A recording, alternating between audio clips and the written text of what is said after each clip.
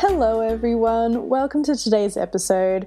You may have noticed by now that the podcast has changed. It's now known as Live with Rachel Mellema. I decided to change the name for three main reasons. One being that I hope the podcast is just easier to find this way, since there are a lot of podcasts with the word fearless in it. And two being the Connect group that I led before under the same name that inspired the idea of the podcast has now been wrapped up.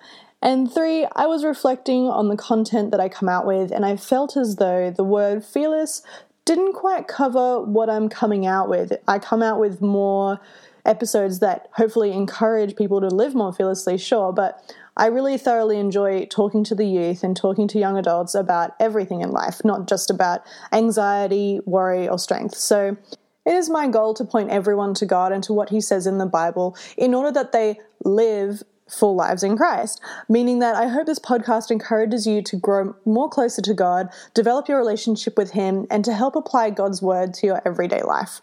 So that's why I feel like live is a more appropriate word to call this podcast. And this podcast, it's not about me, it's about you, the audience, and it's about God, and it's my passion to teach people about Him and what the Bible says about things in everyday life, just like I said. So what I talk about in the podcast won't change. I still hope youth and young adults and everyone who listens to this podcast is encouraged by the episodes. It's just now called something different, something that I feel is more appropriate. Anyway, with that being said, let's get into today's episode. Today's episode is called What Should I Look For in a Boyfriend or a Girlfriend? Now, I've said in previous episodes, and I'll say it again because I want to be very, very clear, the Bible doesn't actually specifically mention the kind of dating relationships that we have today, mostly because those relationships didn't really exist. Most of the relationships back then, when the Bible was written, they were just arranged marriages. But dating today is used in a way to determine if the guy or the girl would be good marriage partners. I know a lot of people actually just date without any intention altogether, and maybe they don't want to get married, but for the purposes of this episode, that's the stance I'm going to be coming from, dating with the intent of finding a marriage partner. So really, the first thing that we need to be asking ourselves is, would this person make a good spouse? Male or female, if you're a Christian, you should be looking for someone who is serious about God. And this is because in 2 Corinthians chapter 6, verse 14, it says, not to be yoked to an unbeliever. And if you don't know what a yoke is, it's a bar that ties two cows or two bulls together so that they can pull the plow behind them with less effort. They're sharing the load. So basically, in the same way, if you marry an unbeliever and you're a Christian, it'll be harder to live an easy Christian lifestyle because you won't be encouraging each other in the faith. And I guess it's the same way in reverse as well. If you're someone who isn't a Christian and you're listening to this episode, if you marry a Christian, I think, it'll be great, that Christians are lovely people. But if you are really adamant, like, I don't want faith or their religion being pushed on me, which I can understand, you probably won't be having a good time. You're going to be unsatisfied. They're going to be unsatisfied because they're not going to be encouraged in their faith. So overall, it's just very difficult to have a relationship when you don't share the same faith. And if you are a Christian, don't think that you can do the whole evangelism dating thing because that's just a recipe for disaster. Trust me. So moving on, let's just use some verses and principles in the Bible to first figure out what should a woman look for in a man that they might marry, and then later we'll swap. And before I start, I just want to quickly say that it's not just these traits. There are obviously many different traits out there to be looking for, but for the purposes of this podcast, I'm only going to be picking out a few. So number one, a Christian boyfriend should be humble and teachable. A guy should be able to be easily taught even when it's uncomfortable. You want someone who accepts the fact that he might be wrong sometimes and is humble enough to try and act and to do better next time and to know better next time. There is nothing worse than having to deal with an arrogant man. It is very, very frustrating. Proverbs chapter 9 verse 9 says, if you have good sense, instruction will help you to have an even better sense. And if you live right, education will help you to know even more. So a good Christian boyfriend should be willing to be corrected by the Bible and should love listening to the word in order that he might learn more from it. Because like I said before, no one likes an arrogant man. Number two, honest and selfless. His actions should agree with his words. The Bible says in Ephesians chapter 4, verse 28, "Be honest and work hard, so you will have something to give to people in need." And also in Psalm chapter 15, verses 2 to 5, it says, "Only those who obey God and do as they should. They speak the truth and don't spread gossip. They treat others fairly and don't say cruel things. They hate worthless people but show respect for all who worship the Lord. And they keep their promises, no matter what the cost. They lend their money without charging interest, and they don't take bribes to hurt the innocent. Those who do these things will always stand firm." So he should have integrity and should be able to keep his word. I won't read it out loud, but also Ephesians chapter 5, verses 25 to 28, it says that husbands are to love their wives as their own bodies, just like Jesus loved the church, and that's us, we're the church body, and died for us. So a boyfriend should demonstrate being selfless in the same way, long before actually getting married. His intentions and behavior should be always in a loving way in every single circumstance. But on a more practical level, it would just be better if you had a discussion with the guy you'd like to date and to talk about intentions and expectations. Now, this could range from communication, what does dates look like, physical boundaries and expectations, and so on. And this is because the clearer that things are, the easier it is to navigate a relationship. It's that simple. For example, during my dating relationship with my husband, we went through this booklet called 101 Questions to Ask Before You Get Engaged by H. Norman Wright, and it was very practical and very helpful. And I know a lot of people tease Christian relationships for acting so fast. Like some people will be, dating and then engaged and married within a year. I think for me, my husband and I, we dated for about 7 to 8 months. We got engaged on the 4th of July in 2019, and then we were married by the 24th of October 2019. So to some people, that's acting pretty fast. But from my perspective, the longer the relationship is without actually committing to one another is you're opening the door for temptation. Now, obviously, if you're not a Christian, I guess this won't really apply to you. But if you are a Christian, one of the biggest pitfalls in relationships is the longer you're dating, the longer the window is for you both to give into temptation and to perhaps sin, I guess.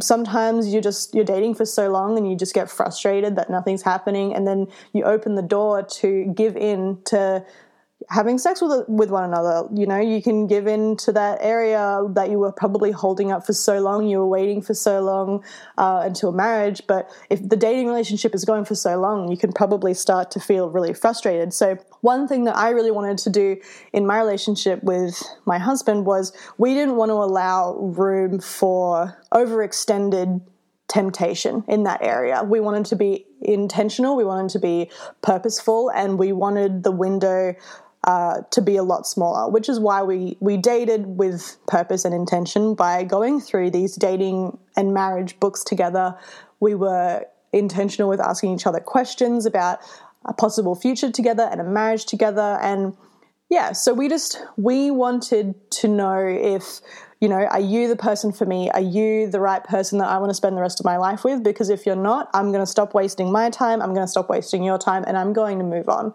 So again, I understand why people tease a lot of Christian relationships for moving so fast, but it's because people who do that, they are acting with intention. So let's get into some sample questions of the book that we both went through, the 101 Questions to Ask Before You Get Engaged. Describe how you would handle stress and frustration.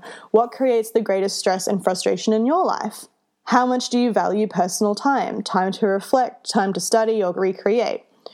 Or if I could talk to your parents, what would they say I needed to know about you? Those are just some sample questions. Some more broader, more practical questions might be, do you even want to get married? Do you even want to have kids? If you do want to have kids, how many kids do you want? Where do you see yourself living in 5 years? Things like that. Number 3, a provider and protector. 1 Timothy chapter 5 verse 8 says, "If anyone does not provide for his own family, especially for his own household, he has denied the faith and is worse than an unbeliever." Now I know this verse says him and his, but I think we know in today's society the man isn't always the primary provider of the household. Sometimes it's the woman who has the highest paying job. However, this doesn't always mean just money. A husband takes responsibility for the welfare of his wife and kids. It's very difficult to respect a guy who doesn't provide for his family. And if the wife doesn't respect her husband, then that's just asking for problems in marriage. A woman's respect for her husband and a man's love for his wife are dependent upon each other and are necessary for a happy marriage. So in the dating stage, a boyfriend should always look out and care for his girlfriend and carry the same passion for protecting her when they go into the marriage. This is super important because at the root of it, the girl needs to know that she can trust her guy, and the trust needs to be non-negotiable. Okay, so now let's move on to what should you look for in a Christian girlfriend. Again, she must possess the qualities of someone that you would want in a future wife. A girlfriend or a boyfriend, it's not for right now. It's someone that you would hopefully want to consider spending the rest of your life with that person. And if you can't picture yourself spending the rest of your life with this person, then I think the most honorable thing you can do is stop wasting each other's time and move on. Trait number 1, humble and teachable. In the same way the guy is supposed to be humble and teachable, the girl is also supposed to be. She should have a teachable spirit and isn't full of pride or unwilling to admit she's wrong. But you don't want someone who's also a pushover, and I think that's where the disconnect can sometimes happen. A lot of people might think that the girl in the relationship has to be a pushover. But biblical submission doesn't mean that she should listen and do everything that the guy says. Now, submission or submit, it's not a bad word. Submission in itself isn't a reflection of the woman being worth less, because Jesus always submitted to the Father's will without having to give up a single ounce of his worth. So a woman who submits to her husband submits because she loves Jesus. Submission should always be the response of a loving leadership. When a woman is loved by her husband, as the church is loved by Jesus, then submission isn't hard. Submission is a position of giving honor and respect to the husband and completing or complementing what he is lacking in. In the same way, the guy should complete and complement what she is lacking in. So men and women, just at the core of it, should complement each other and they shouldn't be prideful about it. Number 2, courage and strength. Now, for those who know me, you might hear that word and kind of laugh because I used to have really severe anxiety and I can still sometimes overthink from time to time. But what I mean by this is the quality of being able to do hard things. Because having courage, it's not about having no fears and just avoiding difficult situations. What I mean by courage in this context is the woman should be able to face many decisions the two of you will make in life with dignity and grace. For example, she might get upset or emotional, raise her voice, or even challenge you at some times. But at the end of it, she should be the type of woman who is able to take a step back, have a breath, and then holds your hand and then move forward in the hard decision or tough situation that you're going to make together. Number 3, kind and compassionate. In this day and age, a lot of people are angry and are looking to be cruel and tear others down in some way. It's a very tense time right now. And not just women, of course, but everyone should just be unashamed when it comes to being kind to someone. We shouldn't just be kind to the popular and the lovable, but we should be kind to the unlovely in the world and the people that others may avoid or even reject sometimes. Specifically, you want to find a woman who will be able to help you and not hinder you. She should be encouraging you, meaning that she should lift you up and give you confidence and serves others well. So now that we've looked at some good qualities in a boyfriend or a girlfriend, and obviously these traits can be interchangeable. It's not strictly for the boyfriend or the girlfriend. Anyway, let's look out for some negative qualities now. What do we need to see as a red flag when choosing someone who we should date? Now, these qualities, bear in mind, they can either apply to you or the person that you're dating, so apply them as you need to. So number 1, you're questioning their feelings. If you find yourself asking, do you really like me? Are you sure you really like me? Do you love me a lot? Then you probably have a low self-esteem, which will be very destructive in a relationship, and it might be beneficial to talk to a professional about how you see yourself first before you start dating people. Number 2, you argue all the time. If in your relationship you argue a lot, then marriage will only amplify it. Number 3, you want to live together before you get married. A lot of people do this because they think it's a good way of getting to know a person before marrying them, but it's actually really unwise.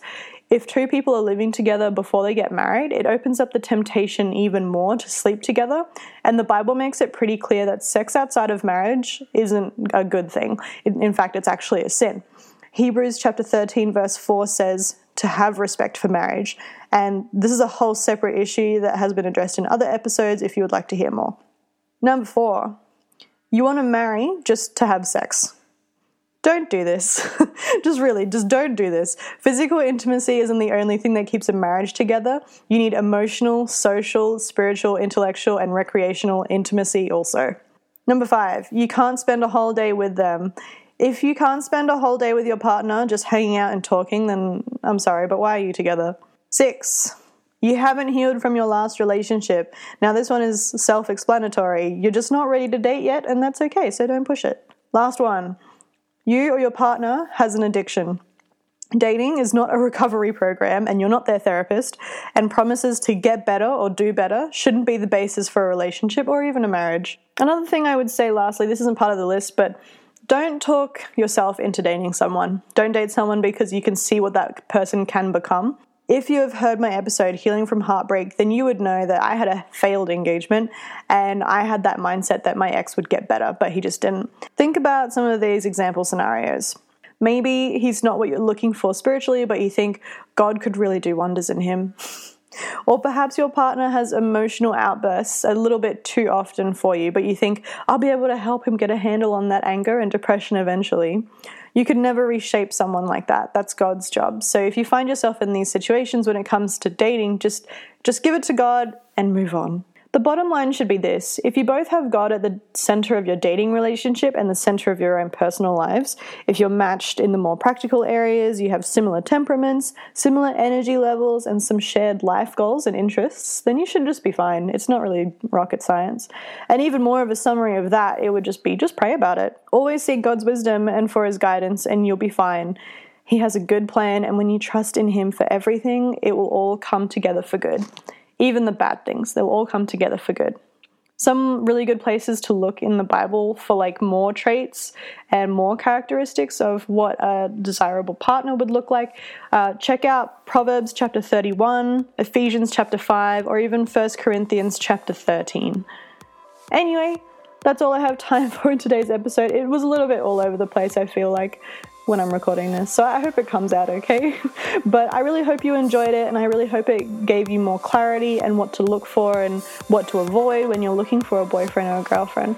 Yeah, I really hope you have a really great week, and I'll see you next time. Bye!